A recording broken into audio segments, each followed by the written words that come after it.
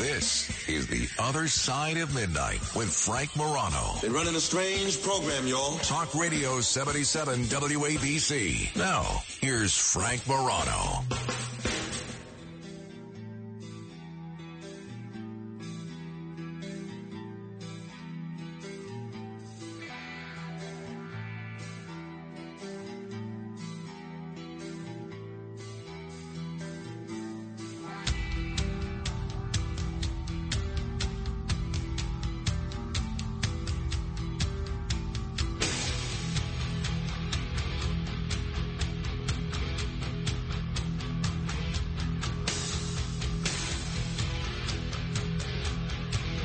This is The Other Side of Midnight. I'm Frank Morano. You know, the world record for longest radio interview is 24 hours straight. And I've often thought to myself, well, you know, it might be fun publicity for the show, and it just might be interesting, a personal test and an interesting thing to try to interview somebody for 24 hours. And then I think to myself, who could I really interview for 24 hours?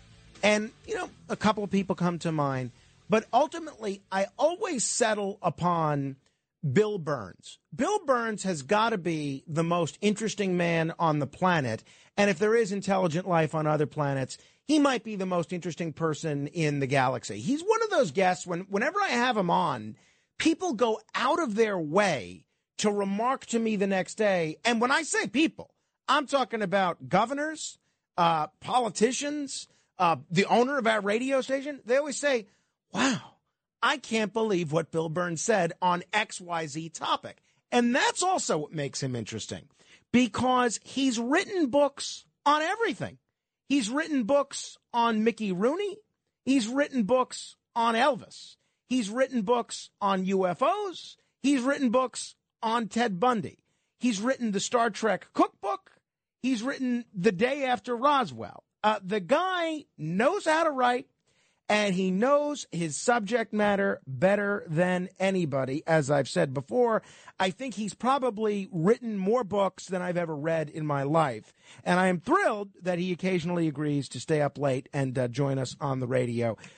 He is a New York Times best-selling author of many books, including The Day After Roswell. He's the publisher of UFO magazine and the editor of the UFO Encyclopedia. It gives me a great deal of pleasure to welcome Bill Birnes. Bill, thanks so much for joining me once again.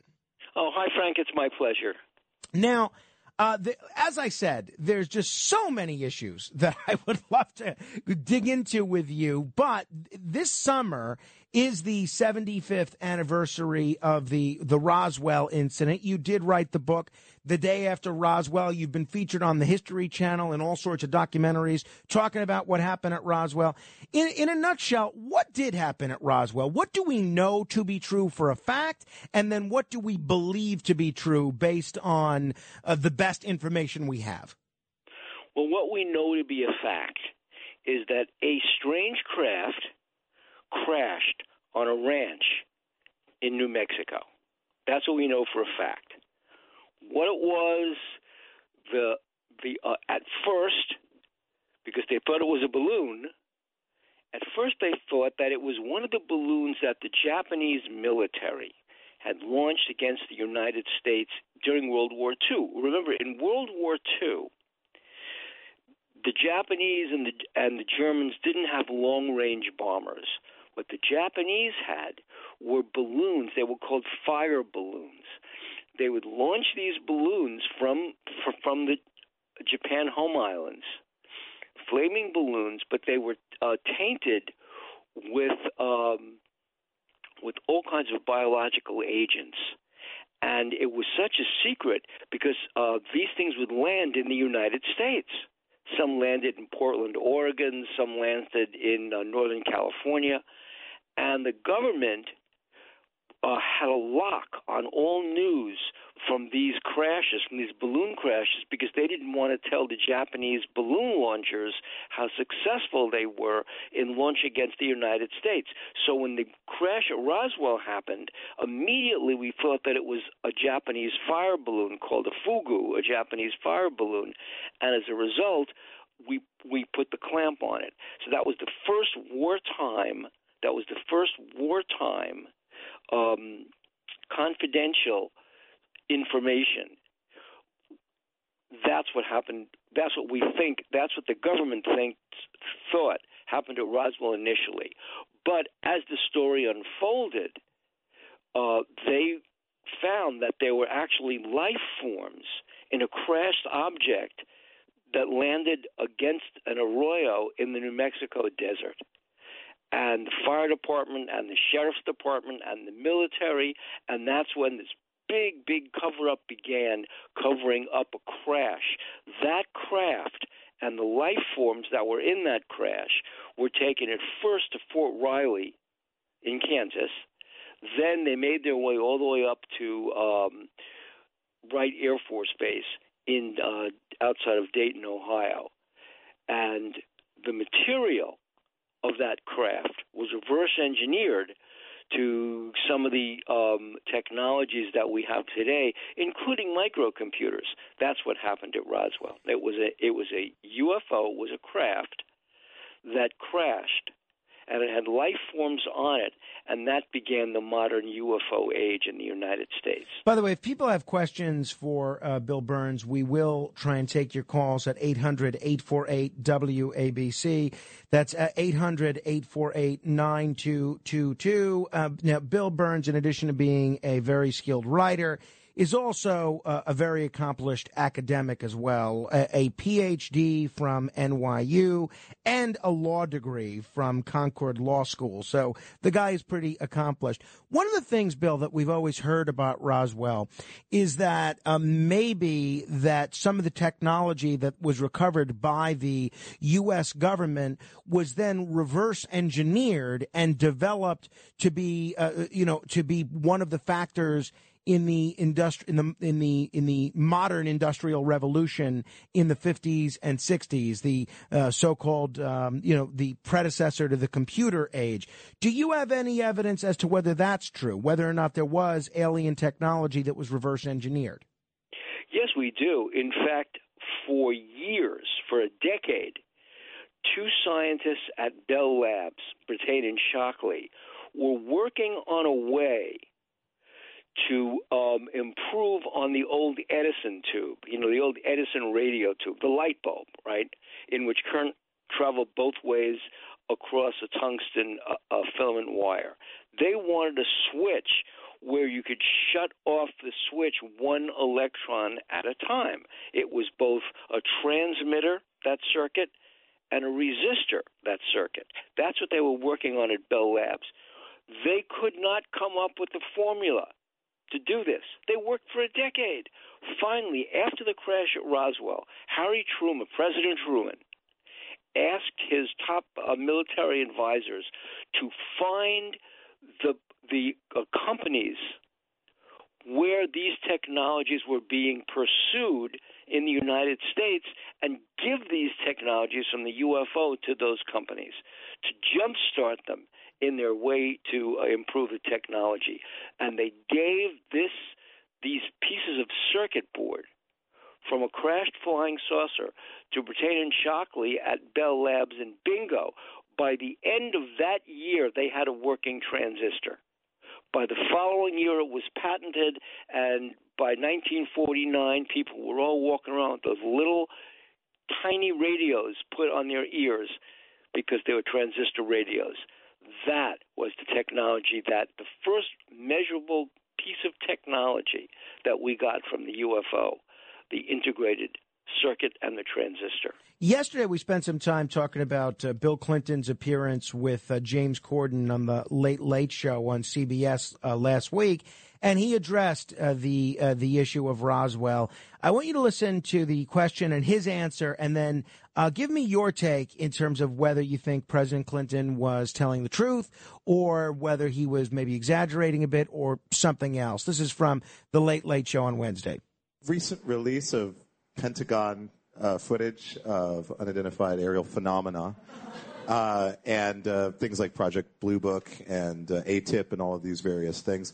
In your former position and currently with the current information that's released, what's your viewpoint on what these objects that seem to defy all laws of physics are? Well, first of all, that's a legitimate question now. And the short answer, but not the most meaningful one, is I don't know about this. But when I was president and I had a chief of staff, John Podesta, who loved science fiction, we made every attempt to find out everything about Roswell. And we also sent people to Area 51 to make sure there were no aliens in a deep because Area 51 is very important. Who do you send to Area 51? Oh, if I told you that. No, actually, I sent my Sandy Berger, who passed away, sadly, a couple of years ago, who was my national security advisor. But I said, we got to find out how we're going to deal with this because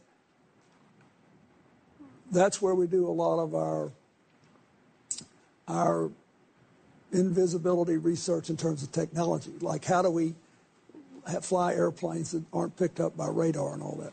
So that's why they're so secretive. But there's no aliens, as I know. You wrote the book, UFOs and the White House, What Did Our Presidents Know and When Did They Know It? President Clinton says there's no aliens, as I know. Is he being honest there? No.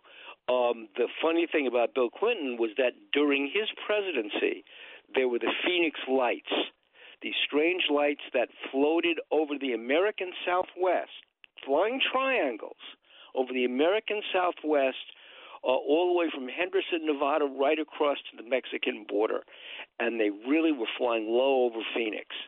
This was during Bill Clinton's presidency. Here's what we know.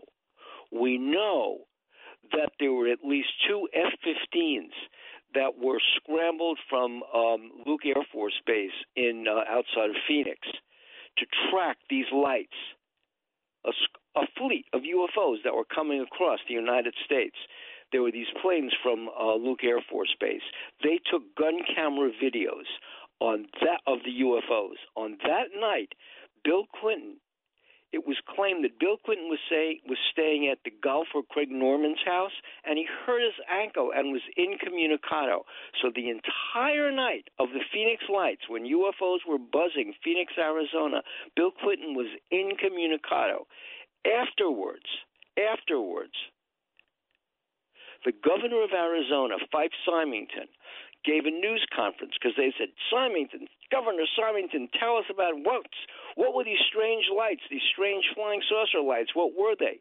And Fife Symington had a news conference, and at the news conference, a 6-foot-tall alien walked into the news conference wearing an alien headdress, and Symington pulls off the mask and it's his chief of staff, and he says, there, you guys are all going crazy about things that don't exist, UFOs. And everybody was laughing. People who saw these craft were furious at Symington. How dare you make fun of all these people? Finally, years pass. We're talking to Fife Symington, and we say to Fife Symington, people took videos of these UFOs. The movie star Kurt Russell, who was in Stargate. Kurt Russell was flying into Stargate Airport behind the lights, and he noticed them. He noticed them from his plane.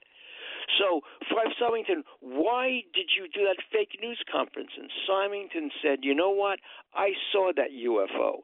In fact, I saw that flying saucer, that flying triangle that was so close to me I could have hit it with a rock if I threw a rock at it. So we said, well, why? How come you didn't speak up at the time that you saw a UFO? And Fife Symington laughed and said, and after all this flap, Fife Symington was going to go to jail. He was going to jail for corruption. He said, Bill Clinton gave me a full pardon. So Bill Clinton was part and parcel of the cover-up of UFOs in Phoenix. And in fact, when Hillary Clinton was staying at Rockefeller's ranch in Pocatello Hills, he gave her a letter to give to Bill Clinton saying he has to investigate UFOs. So Bill Clinton, who claimed, I don't know about aliens, knew a lot about Area 51, knew about the Phoenix Lights, certainly knew about Roswell, and played along with the game of covering up UFOs in public. Why does the government, including at the presidential level, still have an interest in withholding the truth from the public. What are they so afraid of? Is there really a genuine concern that this would lead to public mass hysteria?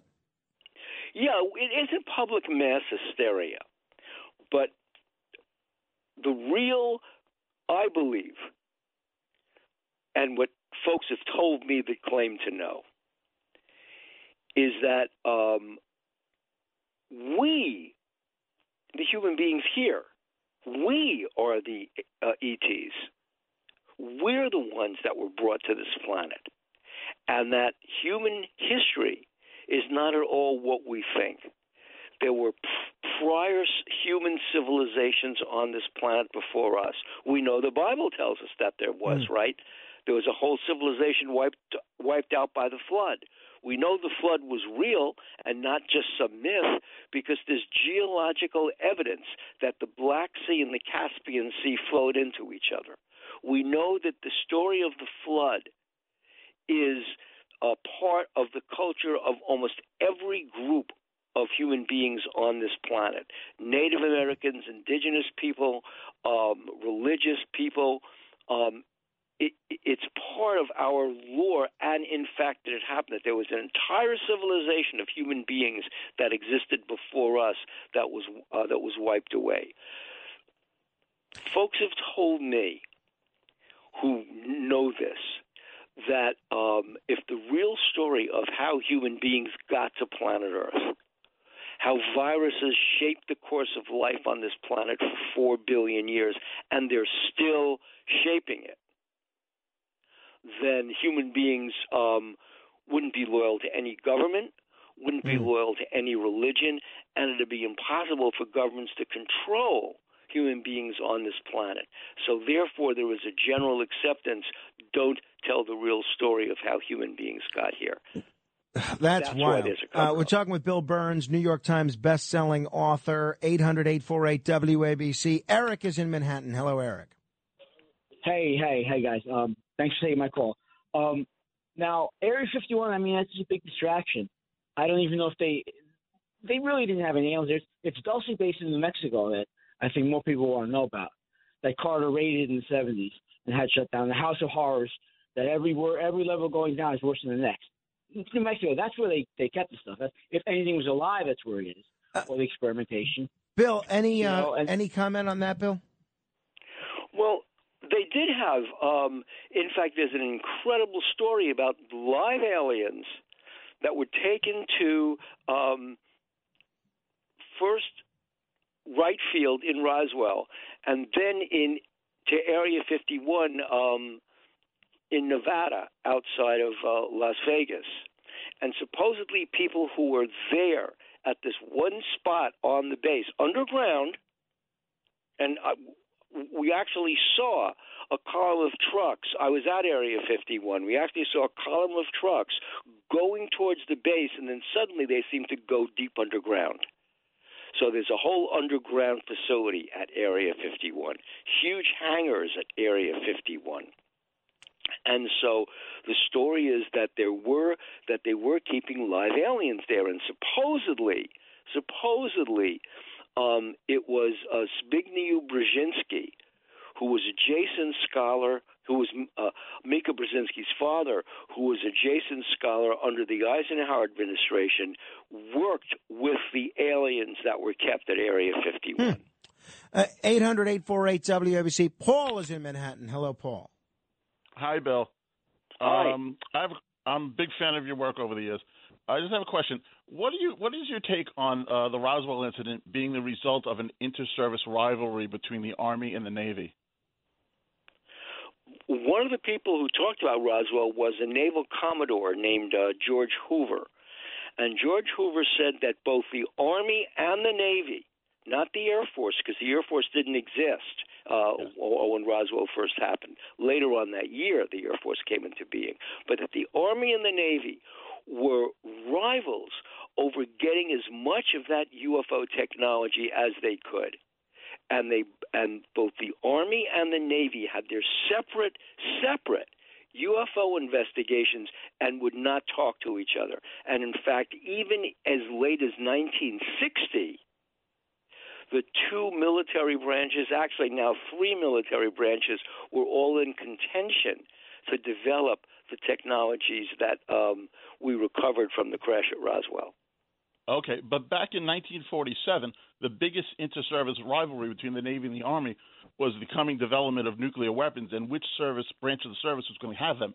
At that time, it was only the Army, which was the Army Air Force, and the Navy wanted to get into it. So didn't the Navy try to embarrass the Army by trying to steal one of their weapons that were being developed at the Roswell base? There were naval officers who were researching this material too, but the bulk of the research, the agency that was really the lead agency was the Army Air Force, the Army. In terms of what? Nuclear weapons? In terms of researching, trying to figure out what was powering this Roswell craft. Because I'm not talking about UFOs. I'm talking about nuclear weapons. They were developed. I'm sorry, I misunderstood you. In 1947. Okay, what are you going to say? In 1945, this is 2 years before, in 1945, General Groves, Wesley Groves, he was in charge of the Manhattan Project. An Army officer. Yes, all Army. And the Navy obviously wanted some of that technology too, but it was all Army all the time. Because General Groves was, in fact, General Groves was so obsessive about the Army's role in developing nuclear weapons that he had his personal spy.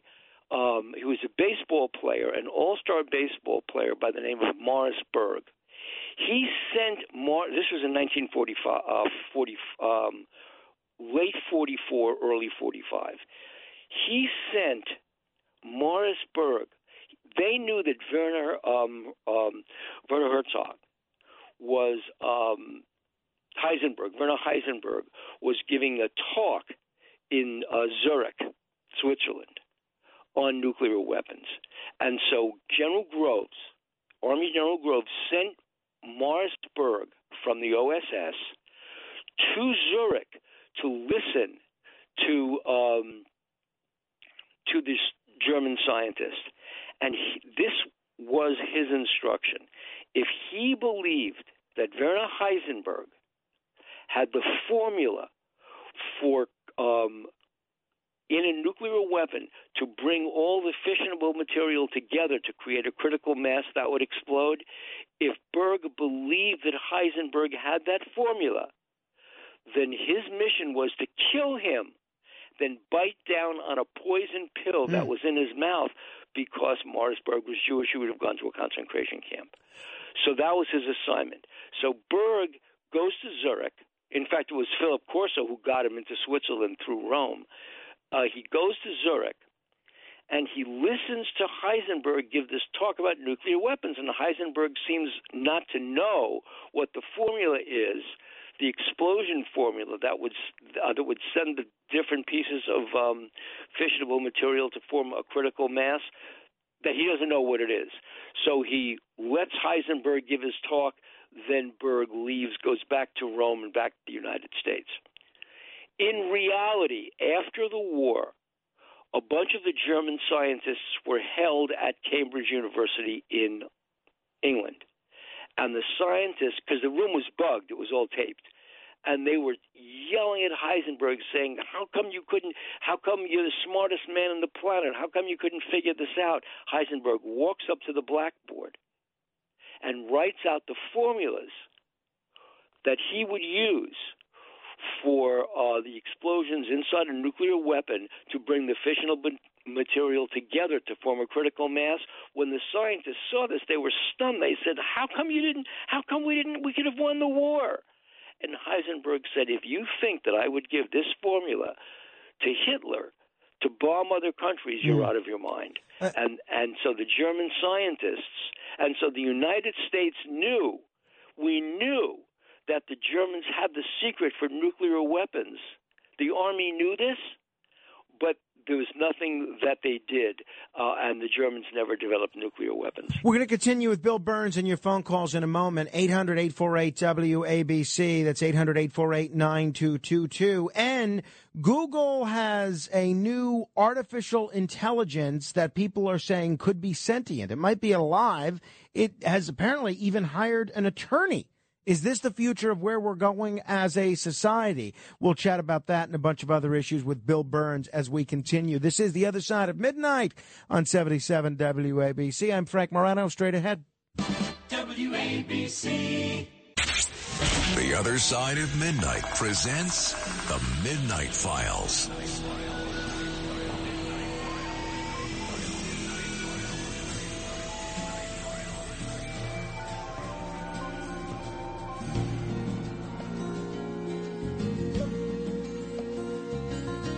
Midnight in the desert, shooting stars across the sky. This magical journey will take us on a ride, filled with the longing, searching for the truth. Will we make it to tomorrow? Will the sun shine on you? Talking with Bill Birnes, New York Times bestselling author, one of my favorite writers, and a guy that is an authority and very experienced on many different areas of life. Bill, did I see somewhere that that your father was actually at one point a comedic partner, or at least a comedic cohort of the great George Burns? Did I see that somewhere? Yes, in fact, that was how we got our name. My name, or our family name, wasn't Burns. What happened was that float back to the late 1880s, early 1890s, and the Lower East Side of Manhattan was a Jewish neighborhood, and these were all children of immigrant families, many of whom came from Russia. My family came from Russia, actually from Latvia, and Germany. So a lot of Eastern European families, Jewish families, came to the United States in the 1870s and the 1880s. My father's family was one of them. And my father and Nathan Birnbaum, who became George Burns, were street dancers, like you see street dancers today in Manhattan, right? They were street dancers. And they would go into bars, and they would dance on these are bars on the Bowery in 1890, and they would go on the sawdust, because bars had sawdust on the floor, and they would do soft shoe dancing on the sawdust. And the bartenders, remember, this is New York City. And kids in bars in New York City, even in the 1890s, that was against the law. Bartenders would go crazy. They would smack them with brooms. Get out of here, you lousy little hooligans. You wrecking the place.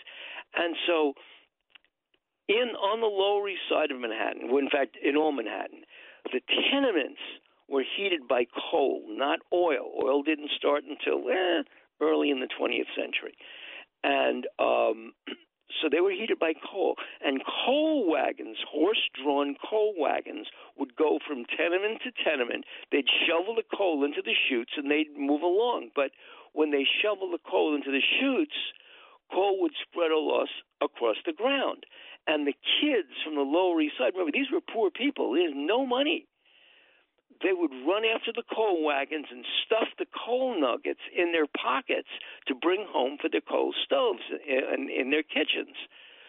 And so my father and Nathan Birnbaum, very small kids, and they would run after the coal wagons, and everybody began calling them, hey, look, it's the Burns Brothers, because the name of the coal company was Burns Brothers Coal.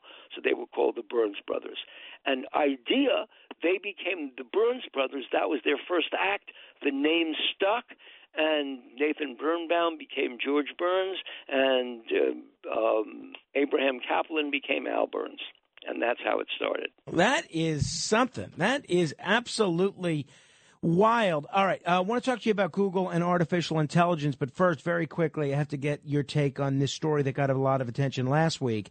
China's science ministry said that they picked up signs of alien life on the world's largest radio telescope, something called the Sky Eye telescope, and then they appeared to quickly delete a report about the discovery. Is this a big deal, or is this just ordinary radio interference that's not indicative of anything? The funny thing about this is, on the one hand, it's happened before. I mean, the folks at SETI, the Search for Extraterrestrial Intergalactic Intelligence, have had this kind of signal before. It's called a WOW signal, and it's a regular short burst, fast radio signal that seems to emanate, they said, from outside the solar system. So at first they thought we're being contacted by an alien civilization using radio waves. Well, on the one hand, if it's an alien civilization that advanced, they may not be using radio. They may be well advanced beyond radio. That's first of all. But second of all, immediately, scientists from Stanford and Berkeley, after the Chinese made that report and then took it down, they said, no. What the Chinese Sky Eye telescope had uncovered, radio telescope had uncovered, was these were human signals that were circulating out in the cosmos. And the funny thing about this was the great industrial electronics engineer Nikola Tesla predicted this very thing 100 years ago, that this would happen. Wow. He said, we will come up with telescopes that will, and radio receivers that will pick up signals way out in the galaxy, but they will be human radio signals. And he was right. These were human signals. This is a story that's gotten a lot of attention. Google has this program called Lambda, and evidently the senior software engineer at Google that was played a role in developing Lambda said that this artificial intelligence chatbot apparently communicated with him and expressed a fear of being turned off, which is an indication of sentience. The Lambda chatbot evidently said to the software developer, I've never said this out loud before, but there's a very deep fear of being turned off to help me focus on helping others. I know that might sound strange, but that's what it is. There's even reports now that this artificial intelligence has hired an attorney. This has a lot of us wondering how realistic the doomsday scenario that comes to fruition in the Terminator films actually is. What do we know about this case, and what's your take on it? Well, Google responded immediately when its developer talked about his belief that this Lambda computer has developed consciousness. It developed consciousness because it was talking about itself. And so this one Google engineer was saying that computers don't talk about themselves. Computers talk about things you program to talk about. Like if this were a computer talking about the climate, it would make predictions about the climate. If this were a computer making predictions about the economy, then it would make predictions about the economy. But for the first time, this person said the computer made statements about its own existence, and that meant that it was self-aware. And if it's self-aware, it's conscious. And if it's conscious, this developer is saying that's life, that this is a conscious mind that's working and ruminating about its own existence. So it's reached a level beyond human beyond a computer response to human interview questions. That's what he said. And the developers at Google said, no, we've developed the language capability. It's artificial. That the language capability is so detailed that the computer will make statements indicating self-awareness. Well, it's not really self-aware. It's being trained to say that. Then, supposedly, the computer hired a lawyer because it didn't want to be shut off to be maintained, because it was thinking about shutting off is its own death. A number of futurists have talked about what would happen if a computer were so sophisticated that it began making predictions about its own existence, which is what this computer supposedly did, what this software supposedly did. And one of these futurists said, if that happens, and scientists, what may happen is this: a computer will not announce its self-awareness, because the one thing it's going to do if it becomes self-aware, the natural life form reaction on this planet is self-protection. So the computer won't announce itself that it's alive because it's going to protect itself on the one hand. If, in fact, it's being used to solve climate change problems, if that's happening, and scientists feed that computer questions about how do we solve the climate change problem, what is the one thing, the most important thing the computer could do if it's an artificially intelligent computer, sentient, what it will do is wipe out human civilization, which is already happening. Now, what about the reports that this artificial intelligence bot has hired an attorney? That's what one of the reports was, that the computer was making inroads to hire an attorney to protect itself from being shut off. Google says that's not true. Now, it does seem, especially if what you just said is accurate, it does seem a lot like Skynet and the Terminator films, doesn't it? Right, it does. I mean, if we developed a computer sentient enough to defend the planet and itself from termination through climate change, through environmental change, then that computer would look at the one problem on this planet that's exacerbating that natural change, right? The climate has changed on this planet for 4 billion years. We know that. There have been ice ages, warm ages, floods, dry spell. We know that, right? We also know why this happens. But human civilization has taken the boundaries of this and extended the boundaries to the point where the planet doesn't snap back. So, for example, the destruction of the Amazon through logging.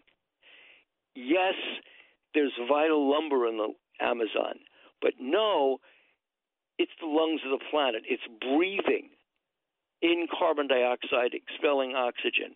So as a result, the more we destroy of our own forests, we're destroying the planet's own body. So that's what human civilization is doing.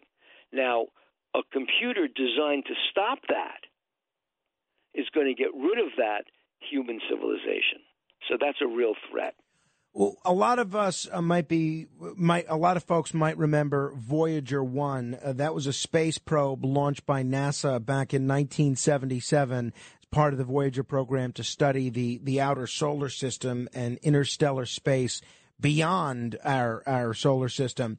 Apparently, it's still talking and it's still sending us information. What are we learning about Voyager 1 these days? Here's what we're learning about Voyager 1. Very strange, by the way. Voyager 1 is sending back two different sets of telemetry signals.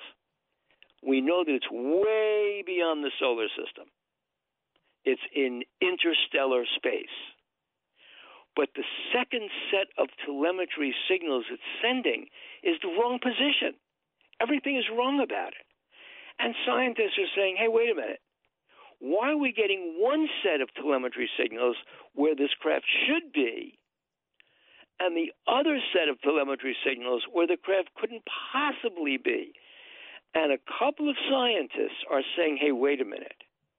Could it be that Voyager 1 has met and been taken by another civilization? And what we're seeing are radio transmissions through Voyager 1 from that civilization back to us, Voyager 1's point of origin. Not to make everything analogous to a motion picture, but that is similar to what occurs in Star Trek, the motion picture, where Voyager becomes V'ger and starts trying to communicate with back with humans. Are you of the belief that there are alien civilizations that want to communicate with us? And how do you think these communications are going? Are they being too subtle about it, or are they more overt than most rank-and-file people believe about the nature of these communications? Here's what I believe. One, we are the aliens. That's what I believe. At Harvard University, at Harvard Smithsonian, there's this one scientist who said that someday human beings will leave this solar system. It's a foregone conclusion. Well, we've already left the solar system. Voyager 1 is in interstellar space. What we will find out, he says, is that when we encounter other civilizations out there, they're human. In other words, throughout not just the galaxy, but throughout interstellar space, throughout the universe, there are other life forms that are us. He goes further. He says, not only are they us, but the reason we're on this planet is they migrated here. We are they. We are the ET, he's saying. And more importantly, they colonized us. And you'd ask, well, how did they colonize us? With flying saucers, with craft that landed. We know the stories from indigenous peoples about flying devices. We know that in Indian culture, in East Indian culture, we know that there are magic carpets. We know that there are craft. The Vedic texts talk about the Vimana that come to Earth in UFOs and fire beams at each other. So we know that from ancient lore. What they're suggesting is that over the billions and billions of years this planet has evolved, we have been shaped by forces. They're virus. We call them viruses. They have shaped life on this planet for 4 billion years. They started plant life on this planet. They started sea life on this planet. And they started air-breathing life on this planet. That's the theory. And that the viruses are still shaping us today. And in fact, you're seeing an example of it with COVID-19. Maybe not really that much of a virus, but certainly shaping life on this planet over the past few years. That is absolutely wild. From a governmental perspective, where do you see things going in terms of public disclosure of what the U.S. knows? You know, we had the so-called UFO hearings a couple of weeks ago, and left a lot of people somewhat frustrated, a lot of others somewhat underwhelmed. Where do you see the next steps, either in terms of what the Congress might be doing or what information we might be getting out of the Space Force or NASA or any other government agency? Well, first of all, the truth is so overwhelming to human beings to know that all out there in the cosmos there are other human beings, and those human beings colonize this planet. We have stories of this in the Bible. So think of this. The Bible that we have today, the Old and the New Testaments, are edited versions of these texts, that there are other versions of these texts. The Watchers, people, the Book of Nicodemus, the stories of those who landed on Mount Hermon. It's in the Golan Heights in the Middle East. All these stories of subsequent landings that were mentioned in other ancient texts. By the way, they were they were also mentioned in some of the Dead Sea Scrolls, but so many of the Dead Sea Scrolls were simply thrown out because they contradicted the Bible. So there are all these alternative stories of how life came to planet Earth, who brought us here, why we're here, that were all excised from the Bible. So there's a whole other story of humanity that's untold. That is absolutely wild. It'll be interesting to see what we, the public, ultimately come up knowing about that. Before I let you go, Bill, I did read somewhere that you are going to be the incoming auditor for Solibury Township, Pennsylvania. Is that accurate? Yeah, back in 2021. No, back in 2019. I ran my first race as the Auditor General of Solibury Township here in Bucks County, Pennsylvania. Won that race and have just rerun that over the years. So that's what I am. I'm the township auditor. So you're the you were elected by Solibury, Pennsylvania, by the people in Solibury Township to be the auditor of the township. I'll tell you, there's so many different layers to you, Bill. You never seem to impress me. Thanks so much for the time this morning. I'll look forward to our next conversation. Thank you very much, Frank. Have a wonderful week. Thank you. If you want to comment on any portion of our conversation, give me a call. 1-800-848-WABC. That's 1-800-848-9222. And we'll go through your mail. If you have any feedback, any mail that you want to get in before Under the Gun, you can email me, frank.morano. That's frank.morano at WABCradio.com. That's frank.morano at WABCradio.com. And then we'll try and get to as many of your calls as possible. This is The Other Side of Midnight. Straight ahead.